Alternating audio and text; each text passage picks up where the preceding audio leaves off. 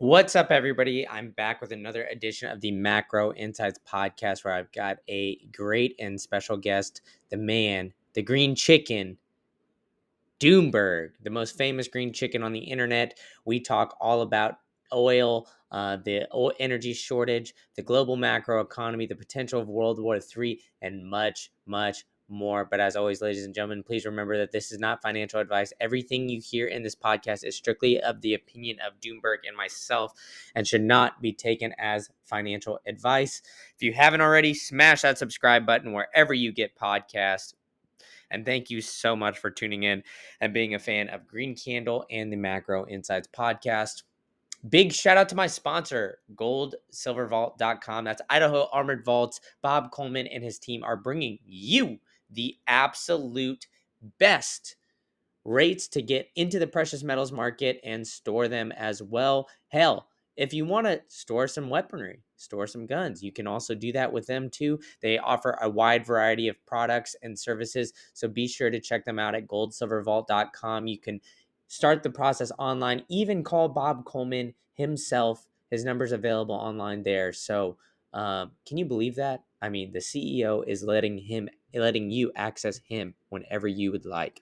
So be sure to check them out and woo!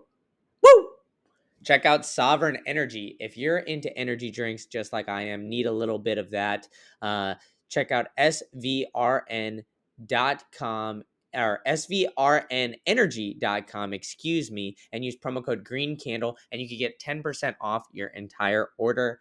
Also, hodlersofficial.com. That's where you could get the coolest Bitcoin merch in the game. You could get baseball jerseys. They offer the white and the black, the Satoshi pack. Smoking that Satoshi pack. Promo code Green Candle, 10% off. All right, enough from me. Let's get into the episode. What is up, everybody? I'm back with another edition of the Macro Insights podcast, where I've got the most famous green chicken on the internet. Recurring guest now, second time back on, so I appreciate you coming back. But let's jump right in, right? We have a lot going on, obviously, with the Israeli conflict, the Ukraine-Russia war. A lot has changed since we talked 6 months ago. We're creeping up on $100 for Brent crude oil per barrel as well. So a lot of crazy stuff. It seems like we're in kind of an energy deficit. Maybe we're talking about, this winter coming up about being a potential energy crisis. So I'll leave it there for you, Doomberg. One, how are you? And two, are we about to hit an energy crisis coming into this last quarter of this year? Brandon, great to be back. Doing great myself. Appreciate the opportunity to come back and enjoy another great discussion with you. As it pertains to the energy markets, there's at least three driving factors that you have to consider when you think about where oil and natural gas will go in the months ahead as we enter the winter of 23-24. First, obviously, and I think predominantly in the past week or so, and perhaps in the next couple of days or weeks, I think the price of oil is a proxy for the market's belief into whether or not the situation in Israel spreads beyond the current battles between the Israeli army and their incursions into Gaza, and specifically whether war spreads to include Hezbollah in the north and perhaps shortly thereafter directly interacting with kinetically into interactions with Iran itself. And I think if the war does spread across the Middle East, then you could see oil prices spike materially higher from here. But the market is kind of signaling that they don't think it will. And that's the only logical interpretation that we can draw from the fact that WTI is back in the low 80s now after spiking up when hostilities first broke out.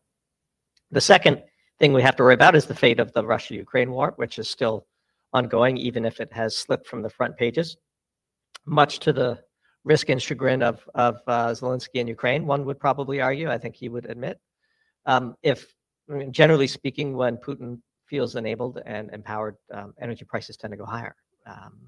He's shown a willingness to use his ample commodity and energy resources as a geopolitical weapon, and who could blame him? I think we should assume that our geopolitical adversaries will behave in ways that optimize for them. And then the third, perhaps most important one, is how does the weather play out in Western Europe? Right now, if we look, I like to follow the seasonal trends in Frankfurt as sort of a proxy for Western Europe. I know there are hedge funds that have sophisticated, weather forecasting and tracking tools. I just look at the weather in Frankfurt. Gives me, 80-20 rule gives me a pretty good sense. And I would say so far in the early stages of late fall, early winter, things are tracking slightly warmer than average, if perhaps slightly cooler than last year, but we shall see. That's the big third unknown. So how the war plays out in the Middle East, in a connected way, how the war plays out in Ukraine and Russia, and then how the weather treats our friends in Germany and Western Europe are the three things that are top of mind for us every day when we open up our Bloomberg. Yeah, and that's a great point, right? Obviously, there's a lot of, extraneous geopolitical factors to say the very least, but it seems like the Fed, especially since the last time we talked, they were raising rates at, an astronomical pace. They've slowed down a little bit, but, Powell has kind of kept his foot on the gas when it comes to, higher for longer. He says that they're going to essentially, keep rates elevated. And it seems like that's kind of the lever that the U.S. is pulling, while as the other countries in Europe, like the BRICS countries, are kind of pulling the energy side of things. Is that, in a sense, the way you guys see it over at Doomberg, or is there something, I guess, that I'm missing here, where maybe it's not necessarily like a full economic type of war? I would say the two are related. I think Powell's need to continue hiking rates and or keeping them higher for longer, which is, I guess, the phrase of the day, is in fact interlinked and dependent upon the future price of oil and gas, because one feeds the other. In fact, many have argued that high interest rates are a driver of inflation in this cycle, because it does make the discovery and development and production of new energy sources more expensive. And we've never hiked rates at this pace with this much debt before. So perversely, the incremental amount of interest payments we're making are another form of fiscal stimulus, if you think about it. Sure, it's different than giving, blanket checks to everybody in the economy where the velocity of that money is high, but it is still cash deficit spending coming out of Washington that ends up in this case, the investor class's hands, but it does find its way into the market, if albeit with a lower velocity. And so I do think that we wrote a piece where the chart that we followed perhaps the closest when we're pondering the impact of the energy markets on interest rates is the price of diesel, because diesel, of course, finds its way into virtually everything that we consume. All physical products that find their way to the store shelf or get dropped off on your doorstep by Amazon at one point in their journey from the manufacturer to your home are transported by diesel. Diesel powers our cargo fleet, diesel powers our truck fleet, diesel powers many of the homes in the U.S. Northeast. And so if there's one chart that you want to watch to see how the inflationary pressures are tunneling their way into central bank considerations, we would keep a close eye on the price of diesel. Yeah, and that is all fair. And how did, in a sense, like, how does this affect manufacturing, right? I mean, there's been rumors of China invading Taiwan for quite some time. Obviously, Taiwan's one of the bigger manufacturing when it comes to the semiconductor industry. And obviously, all these industries are, related in a sense, right? I mean, when we saw the pandemic break out and, essentially manufacturing and importing was slowed down, we saw, a bunch of the after effects here in the U.S. with, used cars going up by astronomical amounts, appliances, all these kind of things being greatly affected. So in a sense, how does this, I guess, affect the manufacturing aspect of, things? Obviously, it seems like, countries like the U.S. are trying to become more, I guess, independent and get away from more of, I guess, the global economy, but we're not there yet. So, I guess in a sense, how does that all affect everything? It's interesting because we're getting very mixed signals. So we have many friends in industry, of course, and even just this morning, BSF was out with terrible numbers. Not sure if you saw. And our friends in manufacturing are signaling slowdown, recession, red alert, and yet the latest GDP print was, I think, 4.9% or something, well above expectations. And so we're honestly seeing very mixed signals. There's all this talk about China and the property crisis and a slowdown in China, and yet if you look at their energy demand, it's consistent with historical flows for a growing economy. And so it's pretty clear that the imminent recession crowd may have been wrong. But from a manufacturing sector, boy, I need to see more data. But our channel checks are that it's been a pretty rough October. Yeah, and it seems like, I guess the needle keeps getting moved, right? I mean, 2 quarters of negative GDP growth was essentially the tracker for a recession before. They've changed that definition since then. And yeah, I mean, like you said, the recession has keep getting pushed farther and farther back because it seems like, I guess, the consumer strength has kind of held true. But, it seems like there's a lot of, I guess, cracks underneath the surface. Obviously, unemployment is rising. Maybe the job numbers and the validity of all this data that they're presenting to me seems very, I guess, faulty. If you have some connections in the industry, if you're just kind of talking to some people anecdotally. So, I guess, what do you take of, I guess, the current situation that we're in, right? I mean, to me, it seems like we're in a recession, but when you ask some other people in the financial space, seems like we're still doing fine because the consumer is holding strong. To go back to the very first question of our discussion, I think it all just does depend, frankly, on how events transpire in the Middle East. I mean, that is a dominant macro signal that will, cause several dominoes to fall. I mean, imagine if Lindsey Graham gets its way in the U.S. I think we have 4 aircraft carriers either there or on the way, which is a pretty historically large deployment, and it usually doesn't occur without those people getting into some action.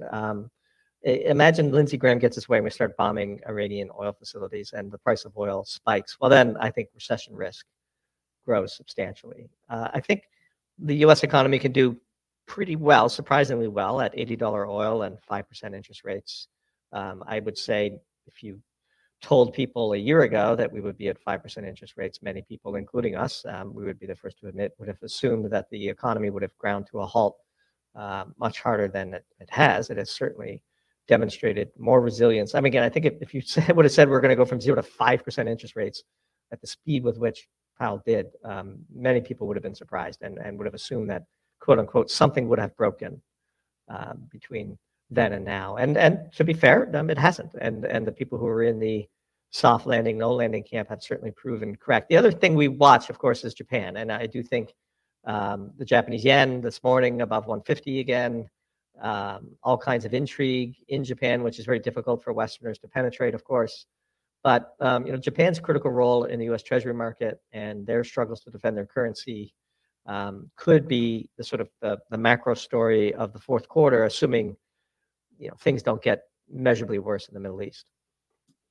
And that's fair. And yeah, you brought up Japan, and they've been recently selling off U.S. treasuries. So it seems like Japan has been willing to, in a sense, kind of help out the U.S. Kind of, I don't know, not necessarily like fall on their own sword, but they're essentially doing this to protect themselves. At least that's how I somewhat understand it. So, I guess, what is the impact of this Japan starting to sell off U.S. treasuries on the overall, I guess, U.S. market?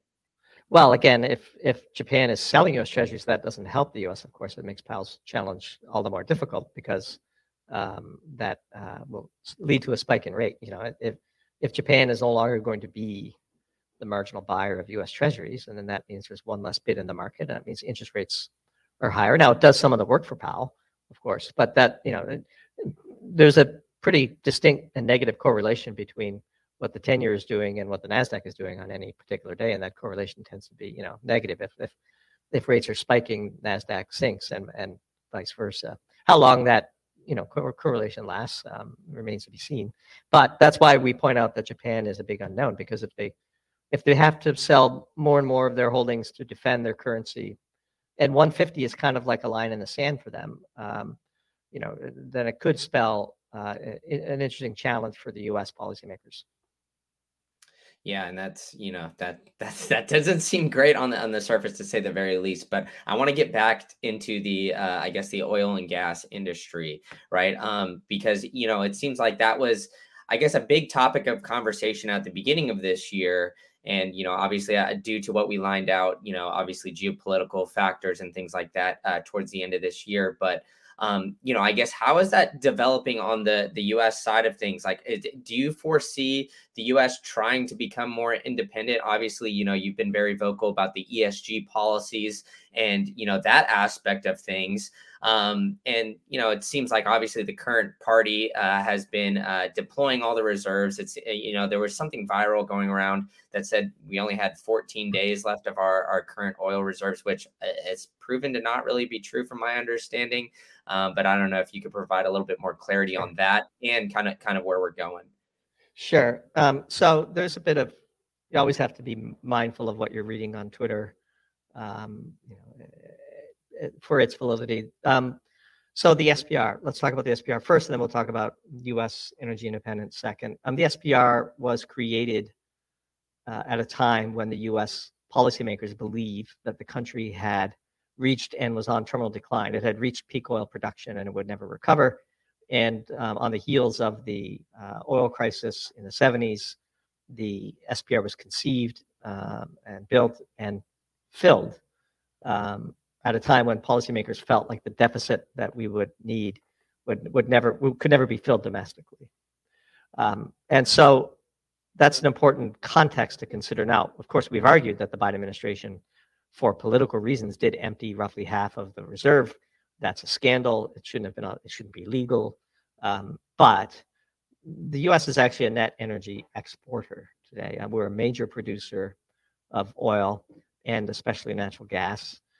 We still import oil and we export oil because of a mismatch in the grades between the types of grades our refinery fleet prefers to run versus the types of grades that are being produced in the Permian today, where most of the growth is. But the U.S. is the world's largest producer of oil. It is a net exporter of refined products, and so things like the number of days that we have in the Strategic Petroleum Reserve is highly misleading, because the U.S. could always halt exports and keep many of these refined products at home, and so on. Now, of course, it would disrupt the market and come with all other second and tertiary consequences. But the need for the SPR is not what it was when it was built and conceived and constructed. That doesn't make it any less of a scandal that Biden emptied it. But we think that era is over. We don't think they'll ever really refill it. But the days of 1 million barrels a day, putting a cap on oil price flowing out of the U.S.'s SPR are probably behind us. That doesn't necessarily mean that China won't take the baton from us. They have a very large Strategic Petroleum Reserve themselves. And unlike the U.S., they are in fact deficit consumers of oil. They don't produce nearly enough of oil for their domestic needs. And so they are keenly interested in managing the price of oil as well. And so we shall see. But there is that. And then there's a final sort of cap to the price of oil that the market perceives, which is that the fact that Russia and Saudi Arabia voluntarily cut so much production from the market that could very easily come back online. That there's probably some concern that, but there's a sort of a sweet spot price for oil where both producers and consumers like to be, which is in this $70 to $90 range. In these ranges, the oil producing countries can make a lot of money. They can fund their domestic needs, and the oil consuming countries aren't in such stress that they enter into a recession. And so I think both sides of the equation are comfortable with this equilibrium price of around 80 plus or minus $10 a barrel. And we saw it as soon as it shot above 90. It was brought right back down again. And so I think there's probably a fair bit of tug that equilibrium price. But the U.S., this 14 days or 19 days, I think it was, that's not very meaningful in the context of today. Yeah, and that's understood. Yeah, and I appreciate you kind of, I guess, shedding some light on the SPR and kind of that aspect of things. But obviously, because the U.S. is like a net producer, and you said that the sweet spot is where we're kind of sitting right now. Obviously, the doom and gloom is what gets the clicks, right, at a certain point in time. But there has been, obviously, what we said earlier. You got to be cautious about what you're reading on Twitter and some of these other sources. But it seems like there's, I guess, growing fear that, Brent crude is going to go over $100 a barrel. Do you ever foresee that, I guess, occurring maybe in the next, 6 to 12 months? I'm putting you a little bit on the spot Sure. here a little bit.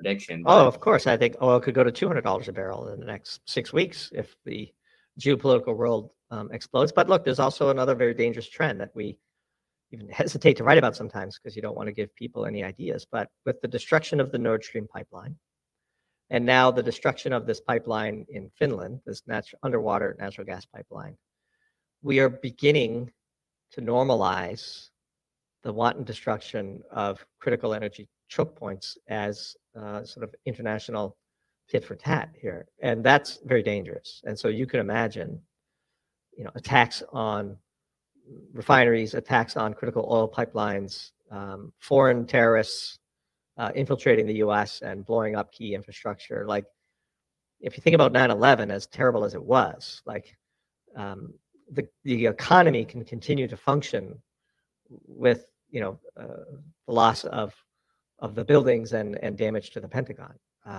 But if you target the right infrastructure, there's a lot of attacks on transformers and the power grid. A coordinated assault with several dozen terrorists blowing up the right choke points could really put the country in a lot of hurt, and that in turn could trigger a massive military response and so on. And again, like Senator Lindsey Graham, it should be ashamed of himself for going on TV and demanding that we proactively strike the oil refineries of Iran as punishment. That's dangerous talk and could lead to self-fulfilling prophecy. So let's just take that forward. Who is the number one provider of oil to China today? Well, it's Iran. They just overtook Saudi Arabia. Do you think if we blow up Iran's oil, first of all, what happens to the price of oil? Second of all, China looks at Taiwan and looks at its current reserves and decides that maybe it's go time because they're never going to have as much oil as they do today. And so next thing you know, dangerous talk by a warmonger senator in the U.S. leads to a cascading series of dominoes, and we wake up one day and oil is $200 a barrel, and the economy is sent into a tailspin. That's totally possible. I don't think it's likely. I mean, I think our base case is range bound between 70 and 90. I don't see it going much lower than 70 or much higher than 90, and unless something catastrophic happens, in which case it could pierce both. It will spike and then collapse as the economy gets crushed in between. And the one thing that's really dangerous for the economy, of course, is volatility. The absolute value of the price of energy, given enough time, can be worked through the supply chains. It's the volatility where people get stuck. If you buy oil and you transform it into something and you pay for it when it's high and then the economy collapses, then you get in big trouble. And the volatility is really what kills people. Gotcha. And yeah, I mean, obviously there's it seems like the current party in office is not doing, I guess, a great job when it comes to, the relationship, especially with China. You recently published an article about, the geopolitical warfare. And one of the things you highlighted was the graphite production and how just astronomical China's production is in the global share of things. Obviously we've been talking about, oil and the energy markets. But I guess what is the impact of, China essentially having a monopoly when it comes to graphite production? Like what if the tensions rise and essentially, China essentially cuts off the US, like how would that affect us going forward?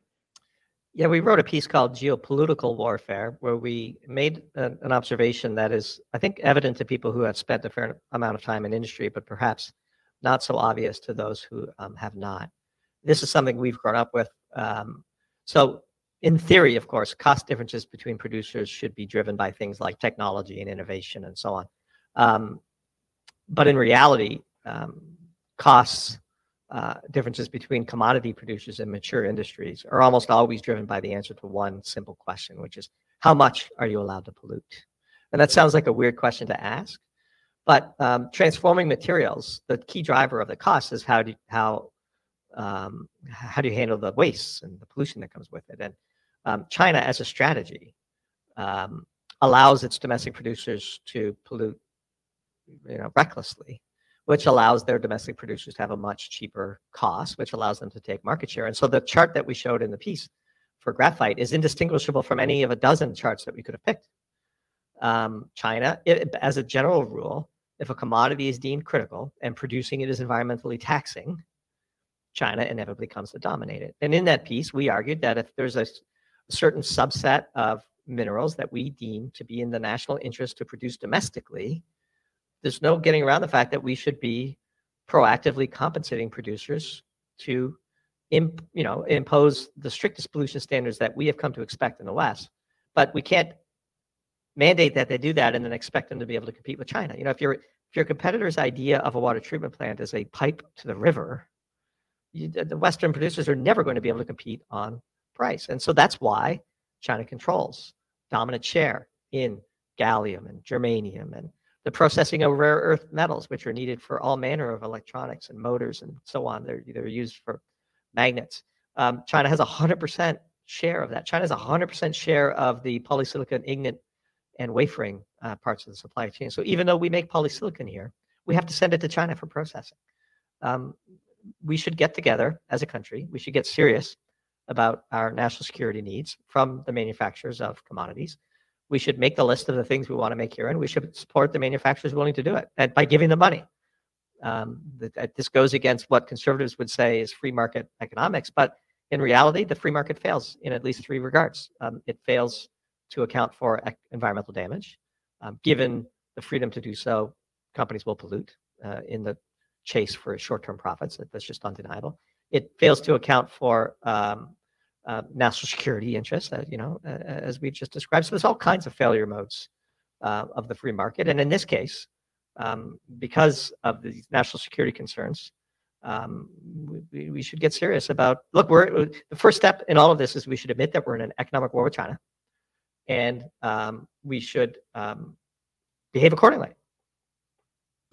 No, 100%. And that's what really worries me, obviously, with all of, the geopolitical tensions is that, it seems like it's been kind of, I guess, teetering on the edge here of the US and China kind of, I guess, I don't even know, like essentially like who's the real power of the globe. And obviously, the US has been almost shooting themselves in the foot with all these ESG policies, which has made us more reliant on China, as you've outlined here, right? I mean, you need a bunch of these earth metals in order to make a lot of the electronics, right? And we're trying to move towards just, strictly electronic vehicles, trying to go to more environmentally friendly. But in a sense, everything needs to be produced and shipped over there, which would use, gasoline. And it just seems like kind of, I guess, all backwards in a sense. So, I guess, has there been somewhat of a shift away from the ESG narrative that seemed to be kind of at the forefront of, everybody's mind back in, 3-4 years ago or so? It's not even ESG, though. It goes well beyond ESG. So just take magnesium, for example. The entire automotive supply chain depends on magnesium because it, enables lightweighting of vehicles and aluminum composites and so on. China, we used to make an enormous amount of magnesium in the U.S. It was done in Freeport by a company known back then as Dow Chemical, and it's an environmentally dirty thing to do. And given the relatively strict pollution requirements that come with permits in the Western Hemisphere and the developed nations, it became impossible for Dow to compete against foreign competitors who were not held to the same standard, and they shut the plant down. The U.S. produces no magnesium now, and China basically has a global monopoly on it. And that tiny material goes into all manner of important supply chains, ESG or not. Chips, semiconductor chips. These are in Taiwan, and this is a big driver, of course, of much of the tension between the U.S. and both China and the U.S. are in this arms race to try to develop their own domestic supply of high-end fabrication factories. But that actually is a very, very challenging thing. It's more of an art than a science. And the most important people in the world are the lab technicians that know how to make the semiconductor factories run in Taiwan. That's a very difficult to replicate. It's a moat, really. And so if China and Taiwan do embark on a kinetic war, there's huge threats to the entire economy, again, well beyond ESG. ESG has made it worse, of course, because China has maneuvered to monopolize the specific choke points, specifically solar and battery materials and rare earths and so on. And graphite is just a warning shot to the U.S. that it can and will use such power if it perceives that the U.S. is being too bossy with it. And so that's why we say the first thing we have to do is realize that we're in a war, and then we need to fight accordingly. But this is not a, if China is making all of our weapon systems, then who has the leverage? Like, it's very, very simple, Brandon. Like, you and I can say it, but like, because we run a free market economy and because our companies are beholden to Wall Street for quarterly reports, you lose those market inefficiencies. Those externalities are improperly priced. The environmental degradation is improperly priced. The national security interest is improperly priced. No individual company is optimizing around national security. That means we must have the government to do it. And then finally, the last point I should say is GDP is a particularly terrible measure of the value of having back integration into these energy and commodity supply chains. They're treated as equal to the services industry, where the number of people working at movie theaters is counted as the equivalent of the value, quote unquote, assigned to the oil that we produce. They're just radically different.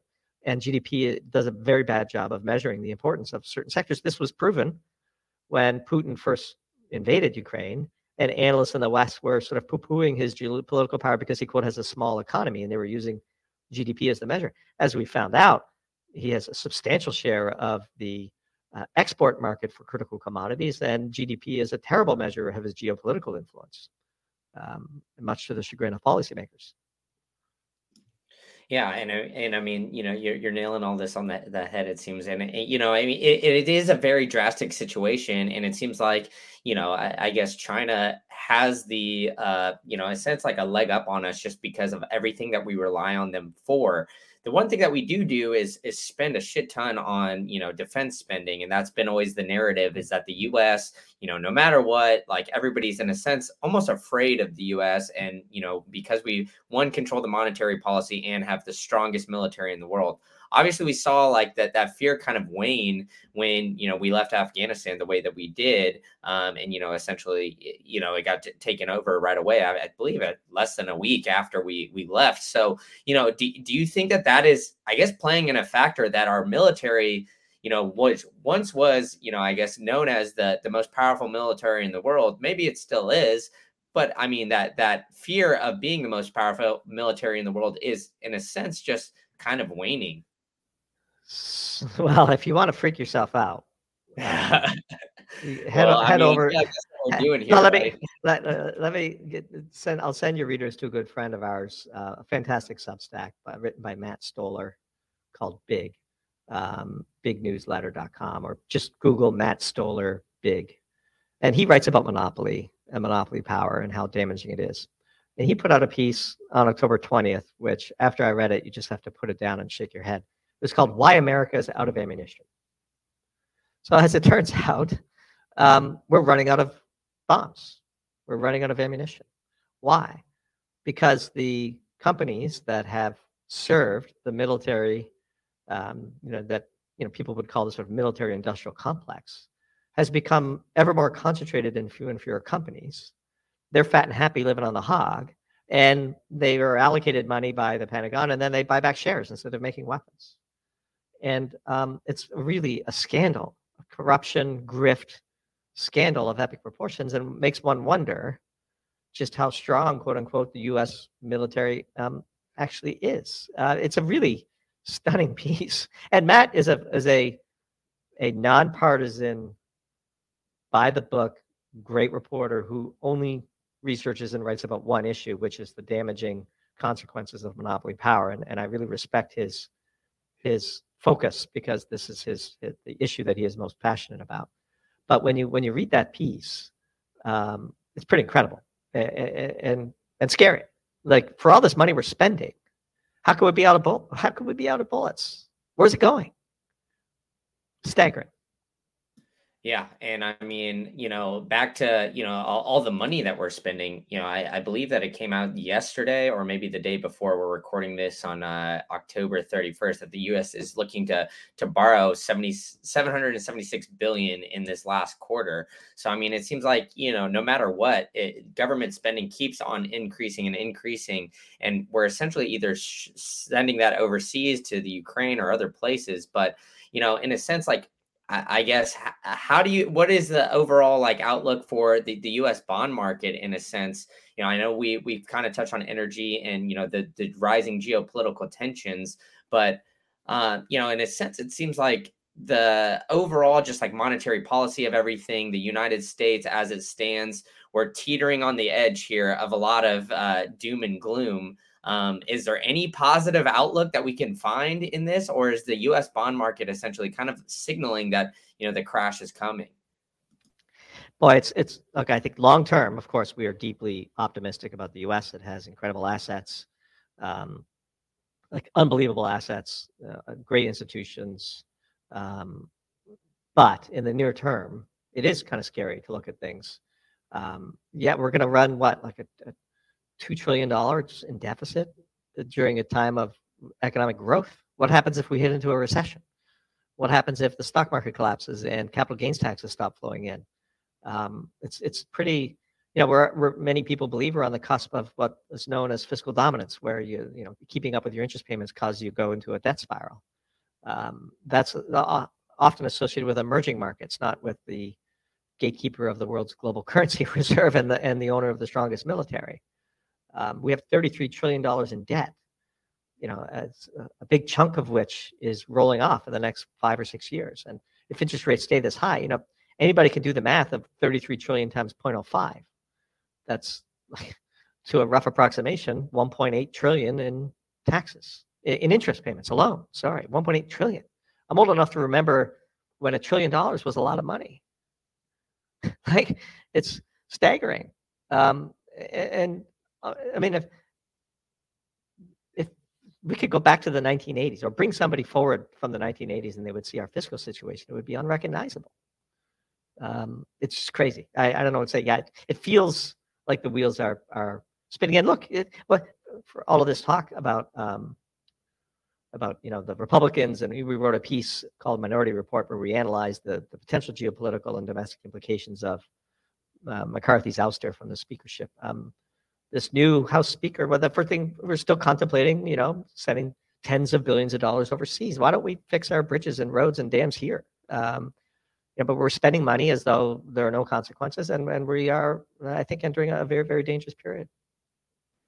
Yeah, and it seems like the current party in power is, just really adamant in helping everyone overseas. And, obviously we're recording this like, Q4 2023.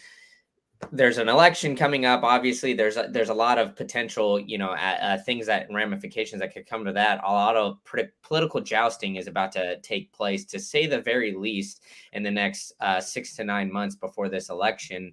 So, in a sense, with that, like, obviously, the politicians are going to do what benefits the politicians first and foremost. And it seems like, there really isn't anybody that I guess is on the American people's side. But I guess, like, what's the solution for all this, right? I mean, like, it seems like we're essentially going to, I guess, outbreak here, and there's a lot of problems domestically, but it seems like the political people, the powers that be, are more concerned with what's going on overseas.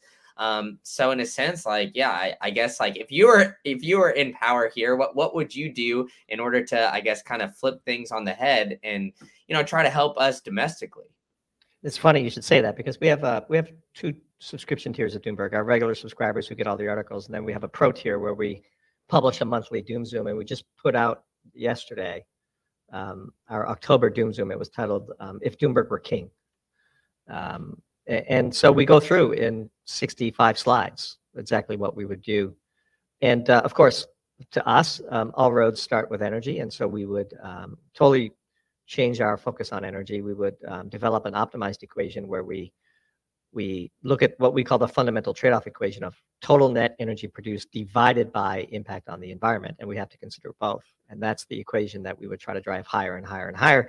We would, revolutionize our nuclear sector. We would fire everybody who works at the NRC and build it over from scratch. We would make the head of the NRC a cabinet level position.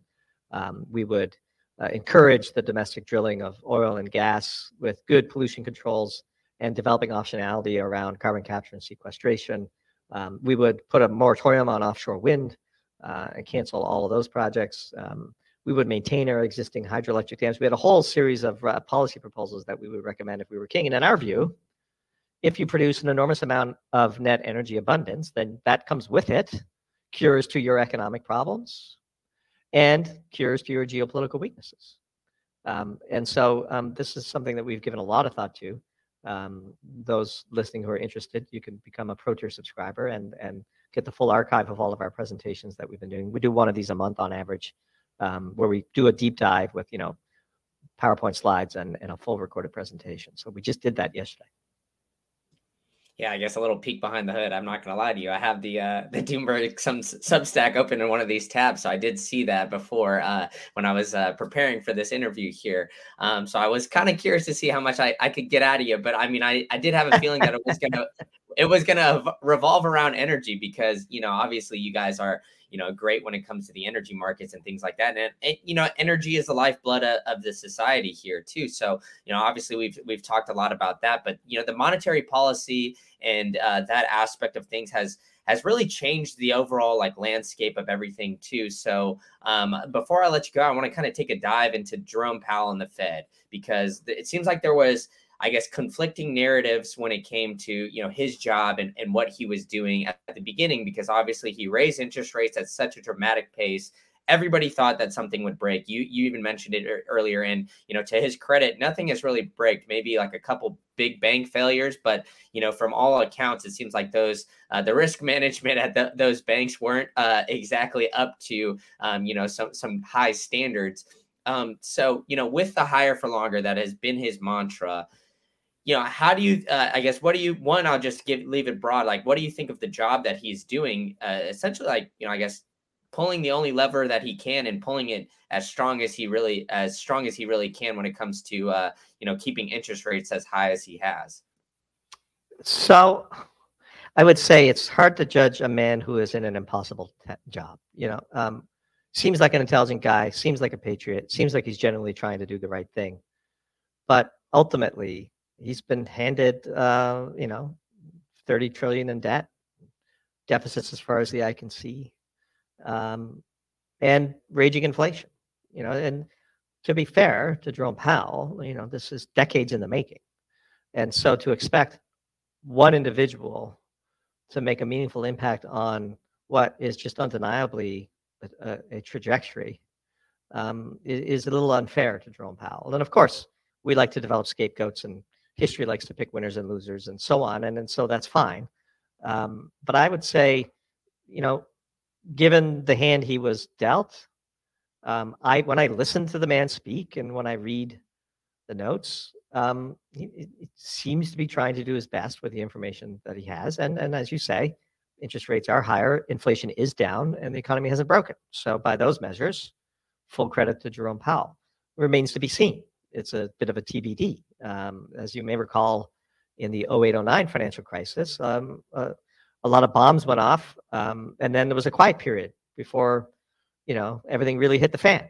And the big question is, we've pulled the pin, and the grenade hasn't gone off. Is it a dud, or does it just have a long fuse? And the longer it goes, where nothing breaks, and the economy has a chance to adapt to higher interest rates, I guess the argument would be that the grenade was a dud.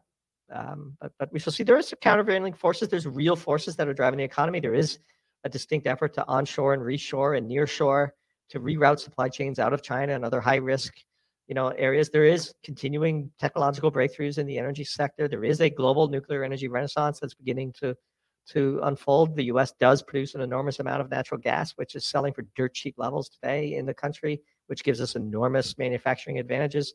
If you could source your energy domestically and price your products at global prices, and natural gas is a big input into your manufacturing facility, and it is for many manufacturers, then you're at a huge advantage. And so there's lots of things going well for the U.S., and it's important, even Doomberg, it's important for us to recognize those things. As analysts, you want to get it right. You don't want to be, just doom and gloom for the clicks, as you said earlier. So, what does the U.S. have going for it? Natural gas out the wazoo. We have so much of it, we don't know what to do. We burn it in the field. That's how much we have. We have, again, we have more refining capacity than we need domestically. We have enormous systemic advantages like deep water ports and extended river systems to move products around cheaply. And we have amazing farmland and soil. We grow more food. We burn food as fuel, as a luxury, as an ESG luxury. That's how wealthy we are. We have universities where every brilliant person in the world is trying their best to get in, and our broken immigration system is hampering it. We have a lot of tailwinds. We have so much tailwinds that we are able to tolerate a political leadership class that is so corrupt and so stupid and so ineffective at historical levels, and yet most of us are living pretty decent lives and wouldn't know the difference. That's remarkable. Imagine how powerful we could be if only we had King Doomberg in charge. Then life would be great. Yeah, I like that. I like that, man. But I know I did say that was going to be like before I let you go. But I mean, obviously we've been talking about the Fed, the monetary policy. I'd be remiss to not ask you about the proposal that BRICS has made. And I guess the growing issue when it comes to the dollar and kind of that reign of power, right? I mean, we've even had Robert F. Kennedy Jr. here domestically say that he would back the dollar with more hard assets, right? I mean, and whether that's gold, real estate, he even mentioned Bitcoin as well. We've had the BRICS currency, or the BRICS propose a currency, whether it is a cryptocurrency or whatnot, remains to be seen. But I guess, what do you take of the U.S.'s reign on, like the global currency, the global reserve currency power? Do you think that is waning in a sense, just because of, one, the rising geopolitical tensions, and two, kind of, I guess, the actions of Jerome Powell to leave, essentially like killing the global or the offshore dollar market, excuse me? I would say the strength of the US dollar system is pretty robust. We would fade near-term alarmism in this regard. In the long run, and in the worst case, I think we could see a bifurcation, but the G7 countries, the developed world, are in the US dollar system to stay. That is a significant amount of global GDP. At the margins, are people frustrated with the fundamental problem, as Luke Gromen has, I think, correctly identified for years, is really comes down to energy again. So countries that are stuck settling their energy purchases and sales on the other side of the equation would like to get out from under the US dollar as the currency in which these commodities are marked, and treasuries as the excess reserve holding entity for producers of excess electricity. And we're seeing some of that certainly at the margins. And that will begin to undercut US geopolitical power. And this is a knowing strategy of China that they have been embarking upon since the global financial crisis, and when Ben Bernanke basically broke the commitment of US Fed chairs to make the US dollar quote as good as gold for oil. And this is, again, something we've lifted completely from Luke Gromen's great work, and always happy to give credit. And so in the financial crisis, Bernanke had a choice. Does he rescue the domestic market, or does he preserve the US dollar as the reserve currency and as basically the equivalent of gold for energy transactions? And what I mean by that is, when you sell energy and you don't have a place to put it, you store it in U.S. treasuries, because the U.S. dollar would be as good as gold for oil. And you don't put it in gold. Well, the reason why the BRICS developments are of such keen interest to many people on financial Twitter is because of the tie-in to gold returning to its role as a reserve, a neutral reserve asset. And with gold spiking above 2,000 and people watching the price of gold in Shanghai versus London, it's certainly very interesting, and we've written about it, but we think this will be a gradual trend, not necessarily like how Afghanistan fell apart all at once. There won't be people clinging to planes as crates of US dollars are flown out of hostile territories. Yeah, and I mean that makes complete sense, right? I mean, I subscribe to that theory as well, that it's going to be like a slower transition away from the U.S. dollar, if it even gets to that point. Obviously there's a lot of people who think that it's going to, I guess, flip on its head, but in a sense, yeah, go ahead. There's actually reasons why that would be a good thing for the U.S., including it would give us the opportunity to rebuild our manufacturing base. I mean, one of the unfortunate consequences of being the reserve currency is the need to produce all of these treasuries. And therefore, what happens as a consequence is we have our manufacturing base hollowed out. And if we're going to step away from being the reserve currency in some settings, that does open up the possibility of a weaker US dollar, leading to advantaged manufacturing and so on, and making the US national security issue a bit more robust. And in fact, Gromen does argue that the military would like to see the U.S. lose its reserve currency position, because it is more concerned about robustness in its critical supply chains. And so there's arguments to be made that a slow chipping away of this is actually by design and positive for the U.S. And we would be inclined to be supportive of that view.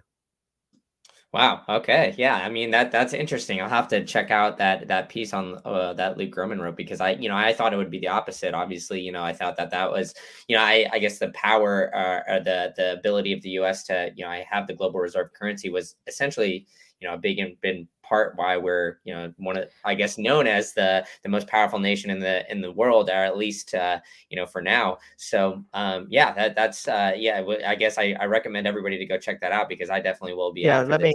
Let me give a proper plug for his work, because again, I'm always happy to share great work. You can find his stuff. It's just Google "Forest for the Trees." It's not a piece. It is literally a decade's worth of writing. He publishes a weekly note called Tree Rings. I should say it's a little more pricey than Doomberg. It's 3 times the cost of Doomberg. It's meant really for, I think his main products are institutional, and then he has this retail product that I subscribe to, and I read it every Friday when it comes out. Forest for the Trees, Luke Gromen. You'll find it if you just Google that. But instead of that, you should probably start with Doomberg, get the appetizer, and go to doomberg.substack.com and become a subscriber there. And then, after that, if you can still afford it, head over to go see Luke. Yeah, no, exactly. And I was just going to give you a chance to plug your stuff. But yeah, I highly recommend Doomberg Substack, whichever tier that you seem fits you. Unfortunately, I couldn't get the why Doomberg or King Doomberg full 40 slide for everybody here to give a little preview. But I do appreciate you giving us a peek under the hood and giving us some of the great nuggets from that. But outside of the Substack, where else can everybody find you? Or I guess track on what you guys are doing? Yeah, that's the main place. We've left Twitter and focused exclusively on the Substack ecosystem. You can find us at doomberg.substack.com. From there, you can find all of our articles. You can find our pro tier with that presentation. And you can find a special dedicated webpage for all of our podcast appearances. And this one will be put up on that link. And notes, which is the mild Twitter knockoff that Substack is developing, where we do any of our sort of daily posts and updates and stuff over there. And that's kind of a fun little ecosystem. It's much friendlier than Twitter. It's a little smaller, a little more intimate. A lot of great writers on Substack, a lot of really great reporting happening on Substack. We're big fans of the Substack team. And so, doomberg.substack.com. And look, Brandon, it was great. Time flies by every time we talk. Looking forward to a third appearance soon. Yeah, for sure. So Doomberg, thanks so much for coming on, and thanks for your time. And everybody check out his Substack, to say the very least. Check him out on Substack Notes and anywhere else that he just previously mentioned. And Doomberg, thanks so much.